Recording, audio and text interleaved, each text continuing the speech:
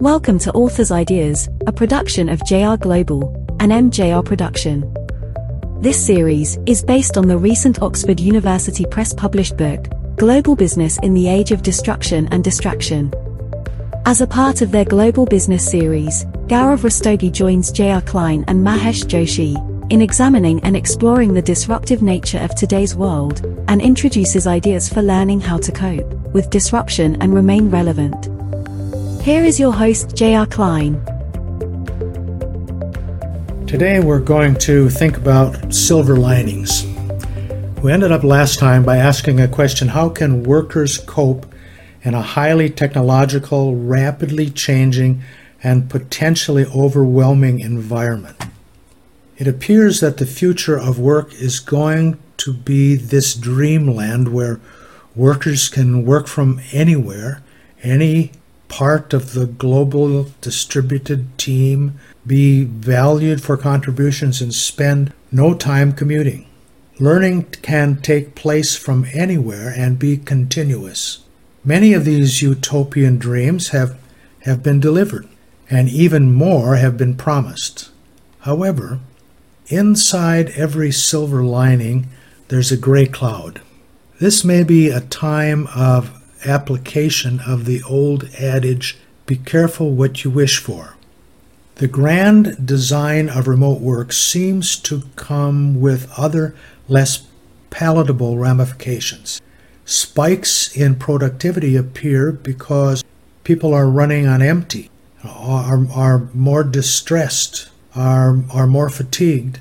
Person gets out of bed, has some coffee, gets onto an early morning conference call, and before you can take a deep breath, it's 12 hours later.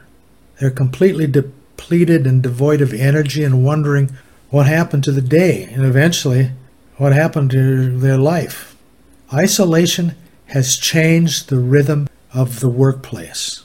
The increase in productivity is more a result of working longer hours than working more creatively or intuitively. The normal breaks in routine are gone, like commuting times, coffee breaks, informal colleague transactions. The scheduled workday is endless. Those little things like coffee breaks are those rhythms that used to break up the day. It's not just the commute time, the coffee breaks, the conversations with colleagues, but it's wearing new clothes, having breakfast out, getting out of the house, maybe a quick stop at the coffee shop and then to the office. Common routines like saying hello to colleagues, bumping into someone at the water cooler or the coffee room, meetings, lunches, and another meeting. A day had a schedule and a rhythm to it. The rhythm of the remote worker is incessant. It is a single beat with meeting after meeting, and the result is that there's no reprise. All the buffers separating personal life from work life have eroded. Humans have been quite good at creating technology that has built algorithms that have become quite good at figuring out what humans like and what humans respond to. They are much more likely to be distracted by messages about looking better, feeling better, being thinner, being heavier, having more money or more stuff than anyone else. They're much more likely to be drawn to messages of urgency about injustice or tragedy or destruction or death that titillate and inflame emotions. The effect of all this is that people feel fearful and angry. They scream at their neighbors. They tweet and retweet every angry thing that has helped them feel better and self-satisfied. The world seems to be awash with unfettered emotion and devoid of thoughtful, critical thinking. It has become, frankly, exhausting. The key to overcoming these syndromes of inefficiency and dysfunction in a remote workplace is available to every human who possesses cognitive repositories. They're able to think. It is the discipline to marshal thoughts, identify distractions, set routines that restore energy, spend time meditating or thinking.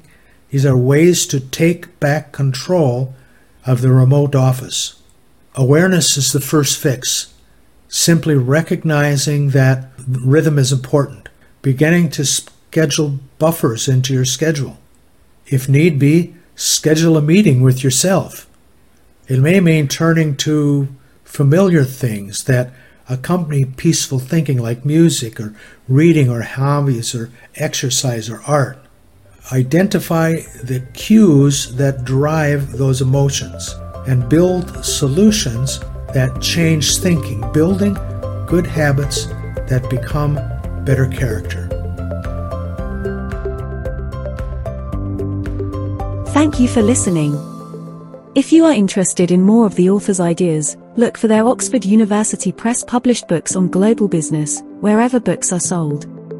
If you are interested in contacting the authors, they can be reached at info@jrglobal.co.